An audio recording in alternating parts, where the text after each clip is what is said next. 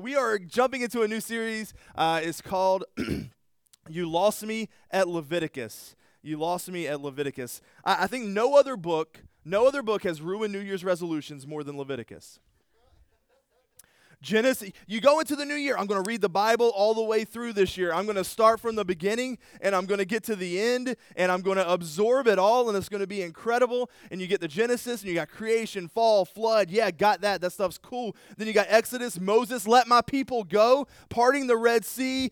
Army gets destroyed, going up on Mount Sinai. It's all good and well. Then you get the Leviticus. Like snores, right? Like it's so tough. It's so hard to get. I'm not going to lie, and maybe you can relate to me, maybe you can't. There was a time when I was in college that I would actually read Leviticus and Deuteronomy at night in my bed so that I could help myself to fall asleep. I'm just saying. I figured if God's word did not return void, as it says, then a helpful byproduct of reading God's word could help me to pass out asleep. And I was okay with that. I know none of you have ever done that. That's okay. It's probably just me, but I've been excited for this series for quite a while because, frankly, it's not something that we normally talk about at church. I've discovered the last several weeks that I've never actually preached a message from Leviticus.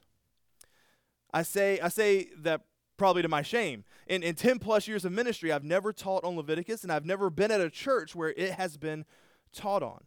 In fact, another person told me a few weeks ago that they were excited for the series as well because in all their time in church, and they went to different churches, and they were in different ministries, and they also have never heard a sermon on Leviticus. And so maybe that's many of you here today as well. Maybe you've never heard a message on Leviticus also. And so this might be kind of new for all of us.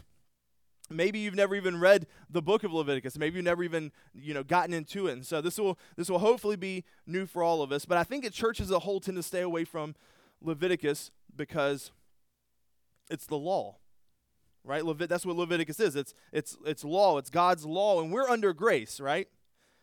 And while that is true, all right, that is true. We are no longer under Levitical law or under the Mosaic covenant, but we are now under the new covenant, which was foretold by the prophets Ezekiel and Jeremiah and then fulfilled by Jesus when he came and he died on our behalf. So we're under this new covenant.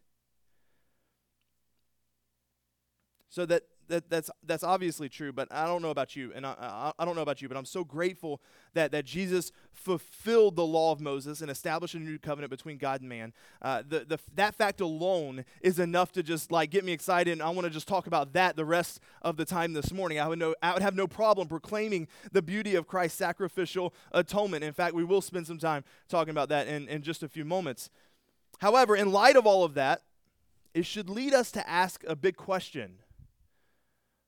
If we're not under this law anymore, then why is the book of Leviticus in the Bible? If the law is obsolete, then why have the book of Leviticus, which contains 247 laws that the Jewish people had to follow?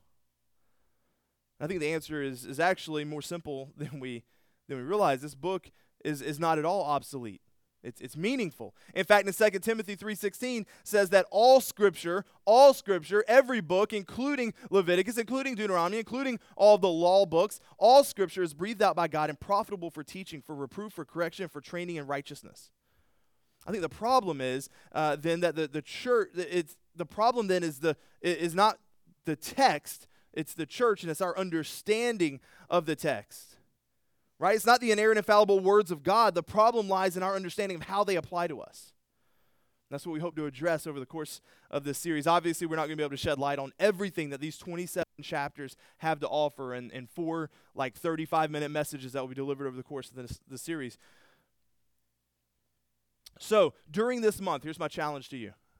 During this month, my challenge to all of you is to actually read the book of Leviticus. I'm not necessarily going to be walking through it like we did with 1 Peter. If you were here over summer, we walked through the book of 1 Peter verse by verse. We broke it down and talked about it over, 12, 13, 14 weeks or so. But here's what I would encourage you. Start at the beginning and make your way through the book of Leviticus. Let me give you some advice. Don't do it at night when laying in bed. I can vouch that that's not a great idea, but let me challenge you to take it a step further. All right, it's not just about reading. It's not just about completing this task that I just gave you. It's not about that.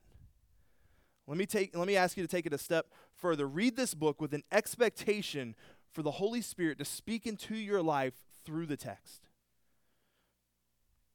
All right?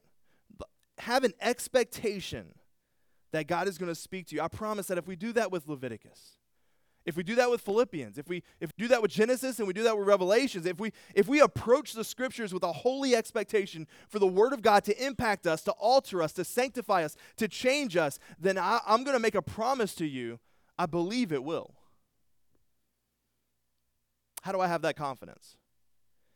I truly believe what God says through Isaiah in Isaiah 55. So shall my word, it's God's word, the scriptures, the holy word of God, so shall my word be that goes out from my mouth. It shall not return to me empty, but it shall accomplish that which I purpose, and shall succeed in the thing for which I sent it. That's our Bible. It's our scriptures. That's the word of God that gives hope and gives life. It may not always feel like it in the moment. Believe me, I have finished reading so many times and thought, okay, I guess that's it. Only to have God use that story, that passage, that verse later in my life. Only to have the living word of God be planted in me, take root in me, and then bloom only when it needs to, when God wants it to. So, friendly challenge over the next month. Read all 27 chapters of Leviticus. Really lean into this series as we ask you to do with every series as they come up, and really just go for it. All right. Go ahead and take your Bibles and turn with me to Leviticus chapter 1. If you don't have your Bibles, I think there's going to be some text on the screen behind me as we jump into this in a few moments. The title of the message this morning is A Pleasing Aroma. Yeah, that sounds weird. I think that's appropriate for the book of Leviticus. Honestly, if you dive into it, once you get in there and start reading some of the laws and some of the things, this is mild, a pleasing aroma. That sounds weird, but that's mild compared to the things that you'll see in this particular book. And that title's also going to make a little sense a little bit later in the message here. Now I want to paint a picture for you, give you a little backdrop as we jump into this. Maybe you haven't read much of the Old Testament. Maybe you need a refresher. But to be able to fully understand why some of these laws exist, why some of these commandments were given, we have to try to grasp the culture.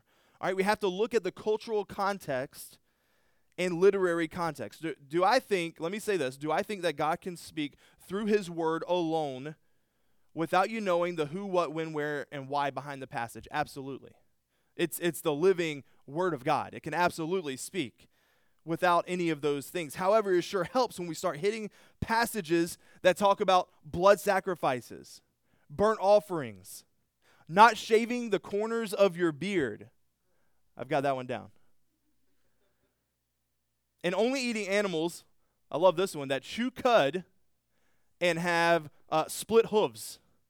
That's the only thing you could eat. That's the only thing that you were allowed to eat in the book of Leviticus. And the animal had to have those two characteristics.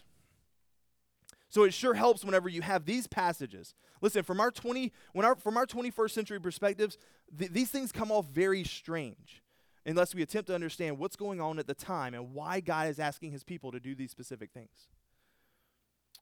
For example, cultural context. Leviticus 19:19 states that we must not wear clothing woven of two kinds of material. All right? So it's 100%. Your tag has to say 100% whatever. It can't say 50-50. It can't say 40-60. It's got to be 100. It can't be two types of material. This probably hits us as odd. Why does God care what his followers are wearing? Why does it matter? But there's very plausible rationale if we knew some of the things, some of the thoughts behind this, some of the things that led up to this. If we knew that priestly garments were made from mixed materials, right, like wool yarn as well as linen, we're told back in Exodus, that's kind of how they did it. Since non-priestly Israelites were forbidden from doing the priestly duties, we learn this from the book of Numbers, it's all about context, then this prohibition may have been to prevent Israelites from even heading in that direction. In other words, the goal was to make sure the Israelites show proper respect to the authority structures that the Lord had put in place. So once we get to this point, application becomes fairly natural. In this case, we recognize on the one hand that the New Testament no longer distinguishes the church's leaders by special clothing, meaning Christians can wear mixed fabrics today. Even, skinny jeans and a t-shirt are fine. Well, not in all churches, but here. On the other hand, the New Testament teaches that church leaders have a unique role and exhorts Christians to respect that role by submitting to those that are in it. It tells us that in 1 Thessalonians and Hebrews and other places. That's just one example of how the cultural context can actually lead us to understanding why God made a specific law for a specific reason. Also, in terms of literary context, it's crucial to remember that Leviticus is part of a much larger story, especially the one told in Exodus. Really, it's a continuation of Exodus. You could actually tell the story more like this. In Exodus, the Lord delivers his people from slavery with mighty signs and wonders. That was at the beginning of Exodus, if you remember that story. And then he brings them to Sinai, and then he tells them that they're going to be his kingdom of priests and a holy nation. He confirms their kingdom status by entering into a covenant with them as their king and giving them the kingdom laws to follow. But that's not all. He's going to be a king who is near to them, dwelling in their very presence. And this is why he proceeds to give them the directions for the tabernacle, his earthly palace. We see throughout the last part of Exodus up to Exodus 40, which is how we finish out that book, and that leads directly into Leviticus. So all this leads to a very burning question if you're an Israelite. How in the world can a holy and pure king of the universe dwell among sinful and impure people? How is that even possible? How can he live here in our very midst without his holiness like literally melting our faces whenever we step outside? Answer, Leviticus. It begins by explaining the sacrifices that address sin and enables them to worship this king as he should be worshiped.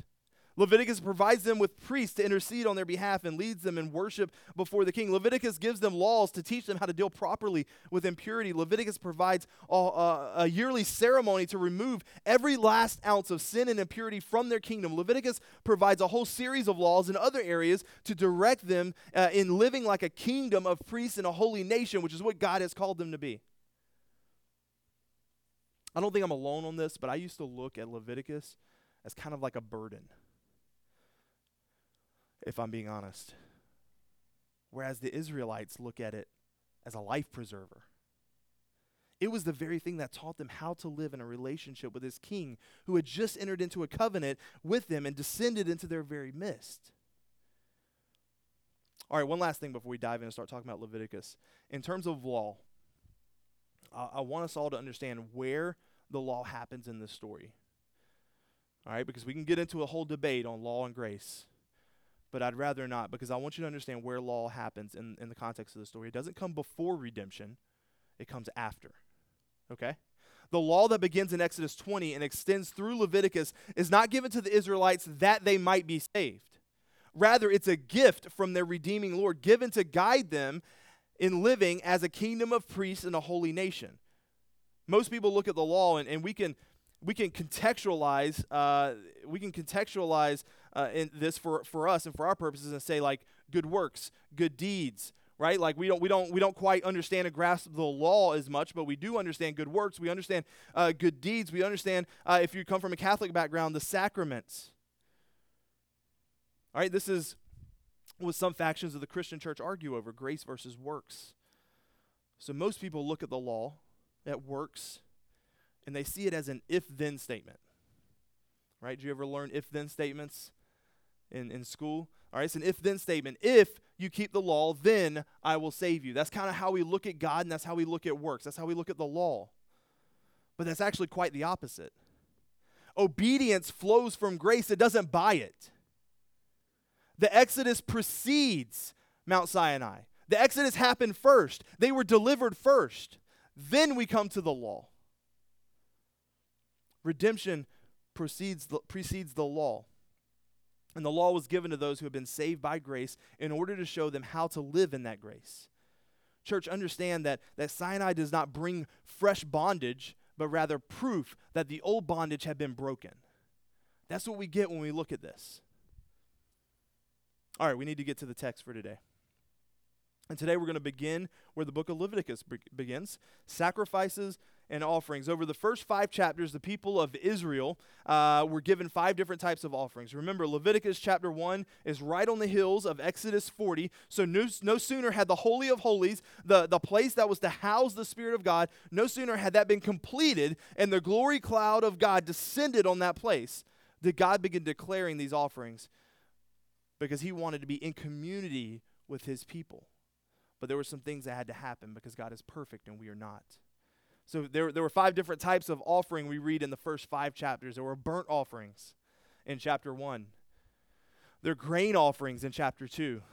There's peace offerings in 3, sin offerings in 4, and guilt offerings in 5. And then in 6, 7, and 8, they go back and they kind of have some priestly duties and addendums kind of attached to those first 5 offerings.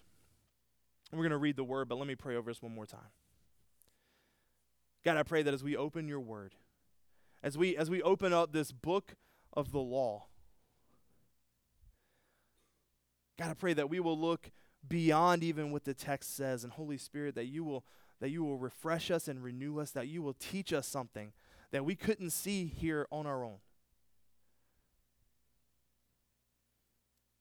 Pray that this will be beneficial for our sanctification, that we will grow closer and closer to you and more like you through what we're going to talk about here this morning. We love you so much.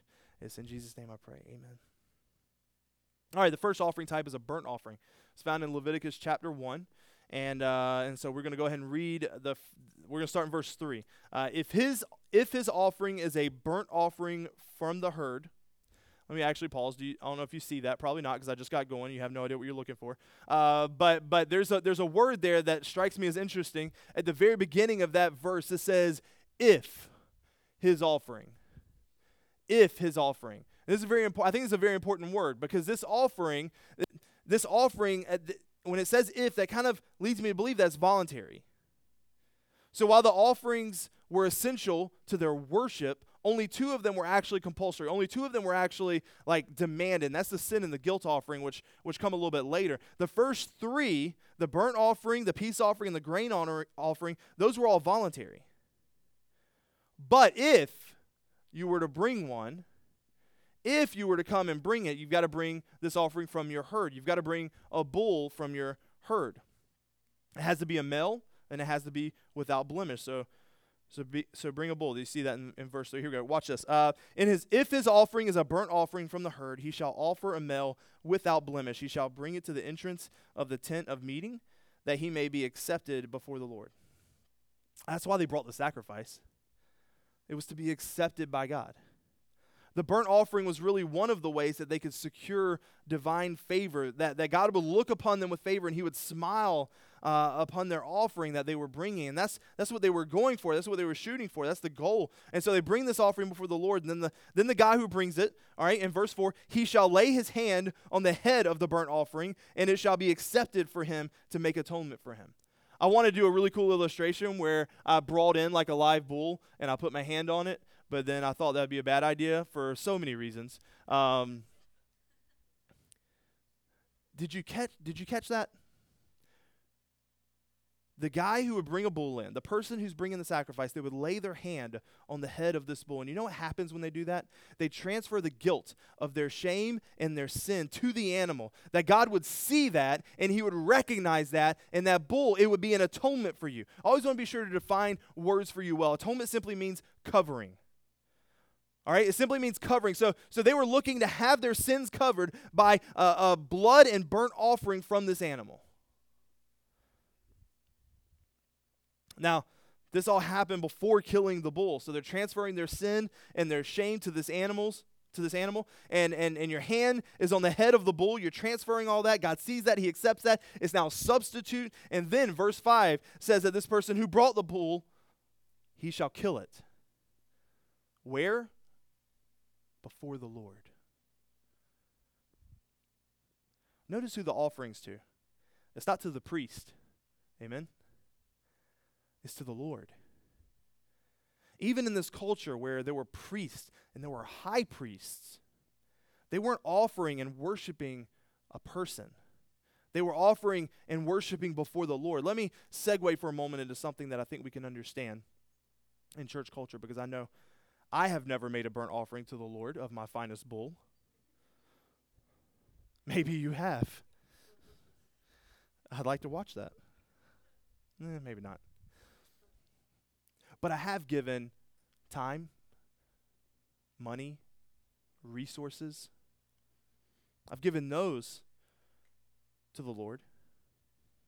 And I hope that you understand that you're not giving, when you're making those offerings to the Lord, they were giving to God, not the priest. You're giving to God, not a pastor. You're giving to God, not a staff. All right, these things are coming in. These are coming into the house for the Lord. What we give now, we give for the glory of God, for the advancement of his kingdom. Now, I believe he trusts the staff and the elders to steward those funds and to use them for his glory in Greenwood and beyond. But let me use this passage to challenge how we think about offerings for a second. The Israelites brought an unblemished bull, undoubtedly one of the best they had, if not the best they had. I mean, if you've been around animals at all, you know that finding a perfect unblemished animal that's a tall order. Right? That's a tough thing. That's not an easy feat. The Israelites brought an unblemished bull. The burnt offering, of all the offerings, I think the burnt offering is actually the most expensive. It's the most costly of all of them because they literally gave the entire animal. Right? The entire animal actually gets cut, gets slaughtered, gets put on the offering, gets burnt. The only thing that gets saved is the hide, which gets given to the priest. But the entire thing is gone. And some of the other offerings, there's pieces that they remember. There's pieces that they use. There's some of it becomes food even. But the entire thing is gone. Their best animal gone in an instant. So you see, they didn't give from overflow out of obedience. They gave the best they had from their heart. They made a choice to give. All right? They made a choice to honor God with their offering. I'm not telling you this because I want you to give more. It's not that kind of message. I'm telling you this because I want your heart. God wants your heart to be in the right place when you give, when you bring offerings. The truly beautiful thing is that what we give now does not give us atonement for our sins. We can't buy that. There's no amount of money or livestock that we can offer before the Lord that can ever afford the atonement that he provided by dying on the cross for us. Yet that atonement is free. It's the most valuable thing in the universe, but it's given to us for free. No offering needed, no burnt sacrifice. Come on, somebody, that's good news this morning. Verse 5, let me just read this. Then he shall kill the bull before the Lord, and Aaron's sons, the priest, shall bring the blood and throw the blood. Notice that word there. It's an intentional word of force, throw. There was nothing casual or lazy about this process. Everything was intentional. The animal was killed. The blood was drained. They would take that and they would throw it on the sides of the altar. It was intentional and by design. So they would throw the blood against the sides of the altar that is at the entrance of the tent of meeting. And then they shall flay the burnt offering and cut it to pieces. And the sons of Aaron the priest shall put fire on the altar and arrange wood on the fire. Notice this is where the work of the priest kind of kicks in. All right, they take the blood and they start flaying the animal. Up to this point, it was the offerer that did all the work. So you brought the animal and you killed the animal. The priest kind of helped you get to the finish line. And in verse 8, Aaron's sons, the priest shall arrange the pieces, the head and the fat, the wood that is on the fire, on the altar. This is where it gets interesting. But its entrails and its legs he shall wash with water, and the priest shall burn all of it on the altar as a burnt offering, a food offering with a pleasing aroma to the Lord. That's where our title comes from. A pleasing aroma. Circle the word all if you have your Bibles and you're doing this. In verse 9, and the priest shall burn all of it on the altar, because this shows us something quite significant about the whole burnt offering that is not true about the other offerings. In this offering, as I said a moment ago, everything is burnt up. Everything. It was all given to God. And the Lord said it was a food offering with a pleasing aroma. Watch this, church. As odd as this may sound, here's what the text tells us. That when a worshiper, and that's really what they're doing. I want you to understand that what they're doing, this is an act of worship. Right? Like we can look at it as offering and sacrifice and we can call it whatever it is, but this is really their act of worship.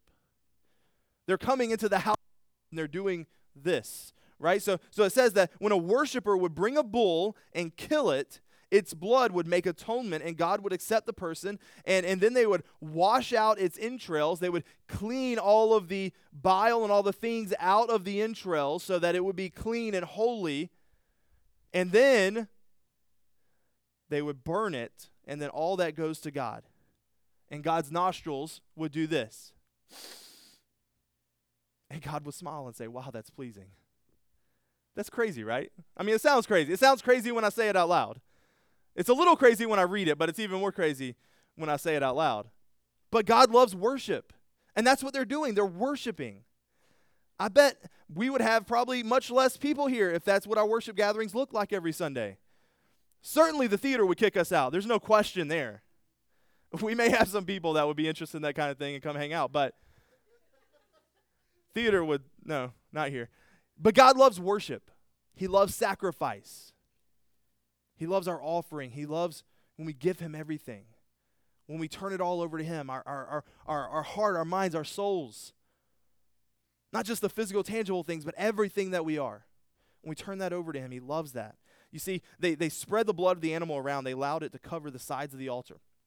They did this to indicate that the blood had been taken, or more specifically, that death had occurred as a foreshadowing of the blood of Christ that would be spilled and the death on the cross that would be had for us. The sacrificial system was pointing to God's plan to save his people. The people of the Old Testament lived because another living thing died in their place. Do you understand that? They were able to live in community, in presence with God.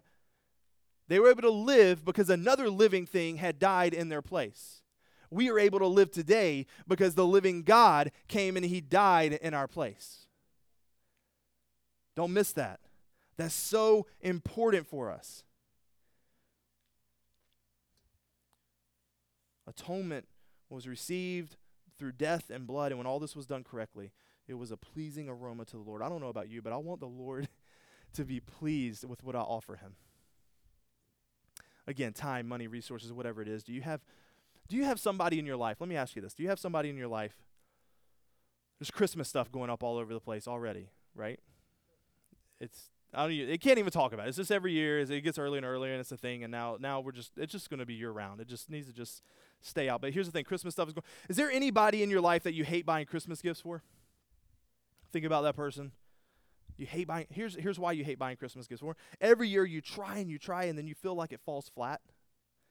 Like you give them the gift, and they open it, and their mouth says thank you, but their body language is like, okay, I know that's going in a closet, and then it's going to be regifted 6 months from now. Or it's going back to the store in a week, whatever. And you have such a hard time whenever that happens. When you have those kind of people, it's no fun at all to get them a gift. You dread it, really. You go to the store begrudgingly. I think many of us give our gifts begrudgingly to the Lord. Right? We write checks begrudgingly. We dread serving.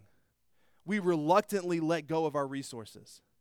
Let me jump back to Exodus 35 for just a sec. It says this in Exodus 35, verse 5. Take from among you a contribution to the Lord. Whoever is of a generous, and other versions say willing. Whoever is of a willing heart, let him bring the Lord's contribution, gold, silver, bronze. Listen, the tangible offering is not as much of a concern to God as the heart that is behind it. In Leviticus, they had rules. They had guidelines. It was very specific. It was mapped out for them. But we have Jesus. He's taken the place of the bull, the goat, the bird, the other things we're going to talk about. He's taken the place of all that stuff. He's the ultimate sacrifice. So now we offer God other things, not for atonement, but because he's a good father and he's worthy of it. And listen, when I give God something, I want it to be a pleasing aroma for him. I want God to be pleased with my offering because I made it with a willing and grateful heart. I gave the best to him. I offered him the first fruits, the unblemished bull. In verse 10, similar things happened. Some other things kind of went down, but this time it was something from the flock. So he kind of gives the first one. This is what you do. You bring from the herd, and then in verse 10 it says, actually, okay, but you can also bring from the flock All right, so this is sheep or goats, and then you're still gonna bring a male without blemish, similar to what you bring from the herd, and of course, similar to verses 3 through 9, similar to those verses, you should kill it on the north side of the altar. It says it's the same identical procedure, pretty much, just not as much animal to work with. All right, you clean up the legs and so forth. You offer again in verse 13. I don't know if all that's happening behind me. I'm kind of speeding through it here, looking at the time. All of it. Again, this is a burnt offering, a food offering with a pleasing aroma to the Lord, it says. And then in verse 14, he begins to discuss the same kind of procedure, but with birds. Now, let me make a comment here, because he kind of nicely divides, God kind of nicely divides things up here for us. 3 sections, something from your herds, something from your flock, and something from the birds. Why the difference? Why are you allowed to do different things? I mean, there's a big difference from a prize-winning bull and a parakeet. I don't think parakeets were allowed, but there's a difference, right? There's a big, big difference.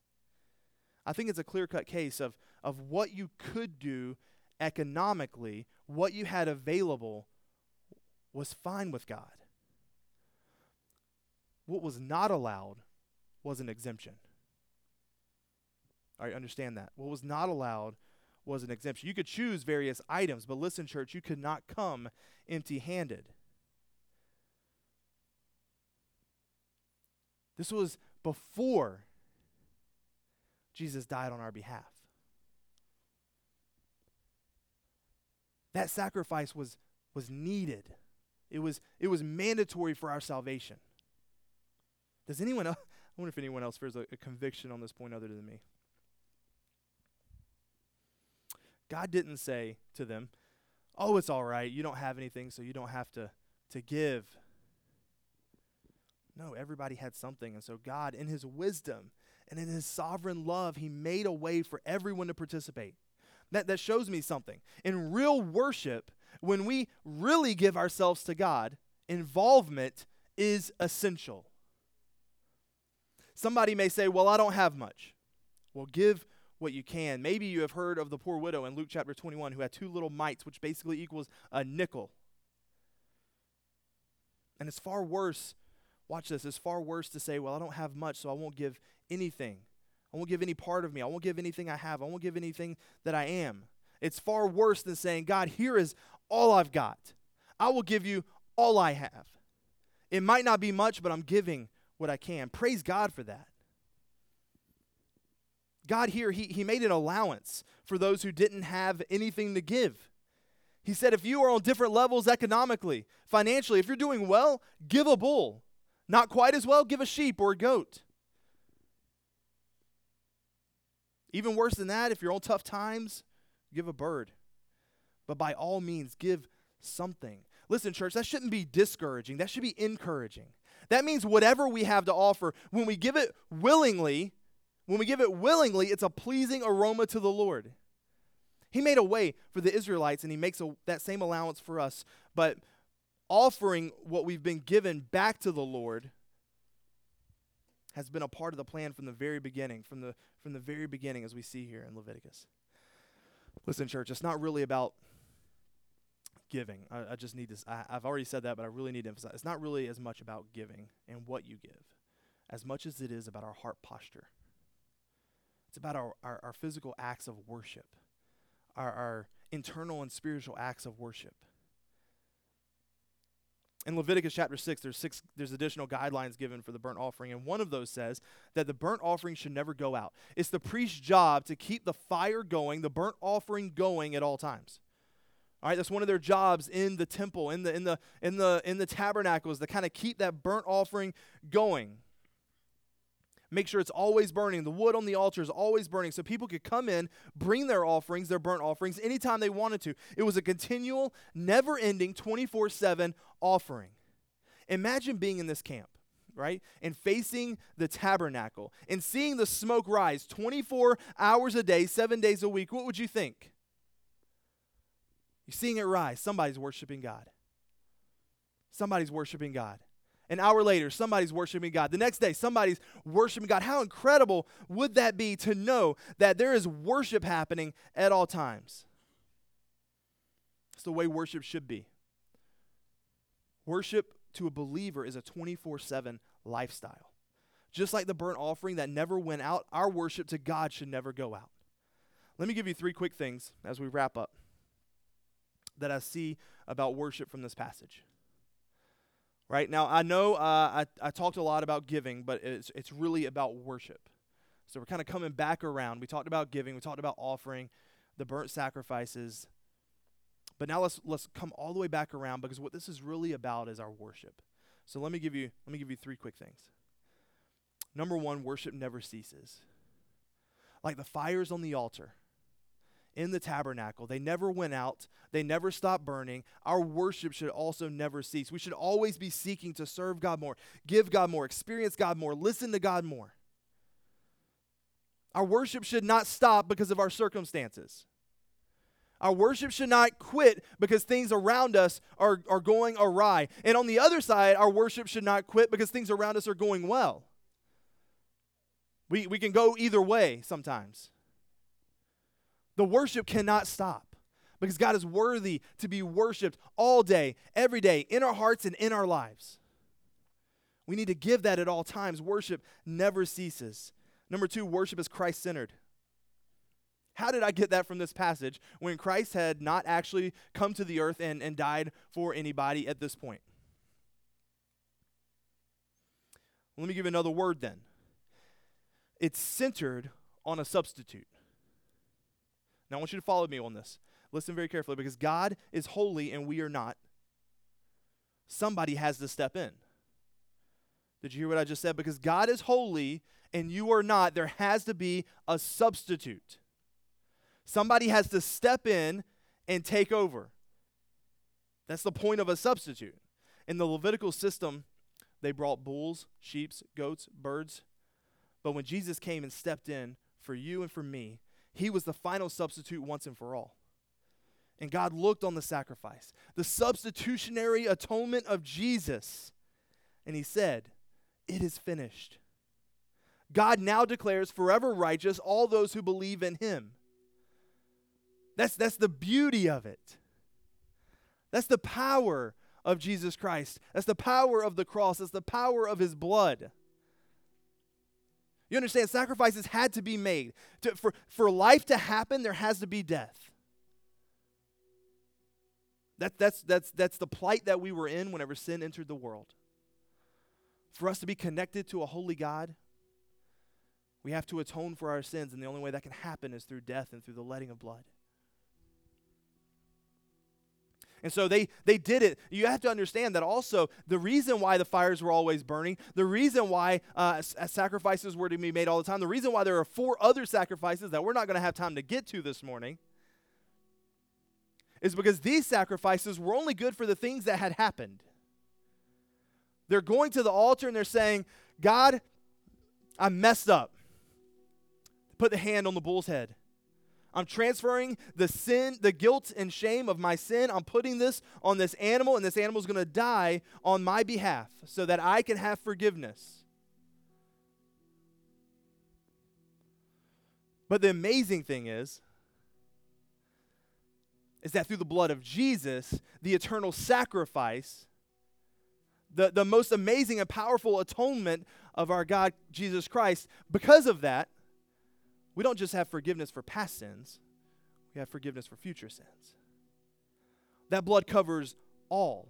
We don't have to keep making sacrifices because the ultimate sacrifice has been made. That's the beauty of God's plan. Worship is Christ-centered. And number 3, worship is costly. As I look at Leviticus 1 and I watch how they brought the best of their herd, the best of their flock, the best of the birds, I'm struck with something quite intriguing, and it's also very convicting as well.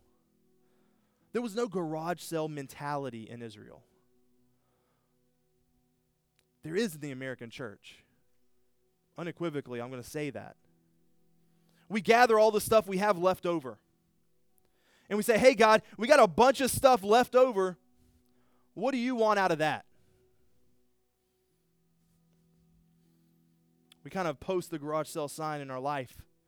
We say, hey, God, come on by. I'm kind of done with this thing now. I'm done with what I wanted to do and all the things that I'm interested in. Here's what's left, God. Take your pick. You can have what's left over. It's like God is the guest at a restaurant, but he's waiting until we're finished, and then we give him the to-go box. God doesn't want our leftovers. He doesn't want what's left behind. He doesn't want the leftovers of our life. That's not at all what it's supposed to look like. From the very beginning of this structured worship, God always asks for our best first. Because he gave us his son. He gave us Jesus Christ. And so he asks us to reciprocate. Give your best. Give your all. Give your heart. Give everything that you have. Lay it on the altar. Lay it on at the foot of the cross. Lay it on the line for me. And I'll take care of you. I've got you. So let me ask you a few questions as we're going to stand and worship in just a moment. Are you giving God your best, or are you giving God your leftovers? Is he getting the prize bull, or is he getting the runt of the herd? Because it doesn't matter, again, it doesn't matter if it's the bull or if it's the bird. If it's the best you have to offer and you're doing it with a willing heart, then that is an aroma that is pleasing to God. Let's put it in terms that we understand as Americans. Let's put it in terms of money. It doesn't matter if it's $1,000 or if it's a quarter. If it's what we have, it's a pleasing aroma to God if we give that willingly. It doesn't matter if it's 10 minutes or if it's 2 hours a day. If that's what we have and we're giving it willingly, it's a pleasing aroma to the Lord. Are you only engaging him in worship on Sunday mornings, or is it a 24/7 thing? We don't have time to get into what worshiping God with our lives looks like. In Leviticus, there were 247 laws that told you how to worship God with your life. It's not quite the same anymore. But worship is so much more than standing and singing a song. It's so much more. We call this worship. This is an act of worship. It's not worship. It's not just worship. It's so much more. And you can't have Christ-centered worship unless you know Jesus. So plain and simple, do you know him? Do you know him? Do you have a relationship with him? Are you covered by the atoning blood of Jesus? If you're not sure the answer to those questions, then I'd love to pray with you in just a little bit. During this next song, I want to encourage you to respond. Really respond. Not to me and to what I'm saying, please. Not to me and to what I'm saying, but what God's saying and how the Holy Spirit is moving you in this moment. There's 4 ways you can do that over the next few moments. Let me tell you these real quick. Number 1, I would love to pray with you. Maybe you feel God leading you into a relationship with him. Maybe you're questioning your faith. Maybe you don't know where you are. I would love to pray over you. I would love to talk with you. I'm going to be in that ramp over there heading out of the auditorium. I would love to meet you over there and talk with you a little bit. And there might be some other elders or people there as well. If you need prayer on something, don't go out of here today wishing you had prayed with somebody, wishing you had talked to somebody. That opportunity is open. I think we're doing a whole worship set. We got I don't know what time it is. Yeah, we got 3 songs coming up here. You've got time. Grab somebody and pray with them. If you don't want to pray with me, that's fine. Pray with somebody beside you. Pray with somebody near you. Pray with somebody you know. Pray with the person you came with. All right, so first is prayer. A second point of response, we're not passing an offering basket today, but an usher will be standing, I think, right over by that light. Billy's over there with the offering basket. If you feel led to give today, I want to challenge you to be intentional and proactive and come and place your offering in the basket on the altar. We don't have an altar, but on the altar, as it were. I said everything about the way they did their burnt offering. It was all intentional. It was specific.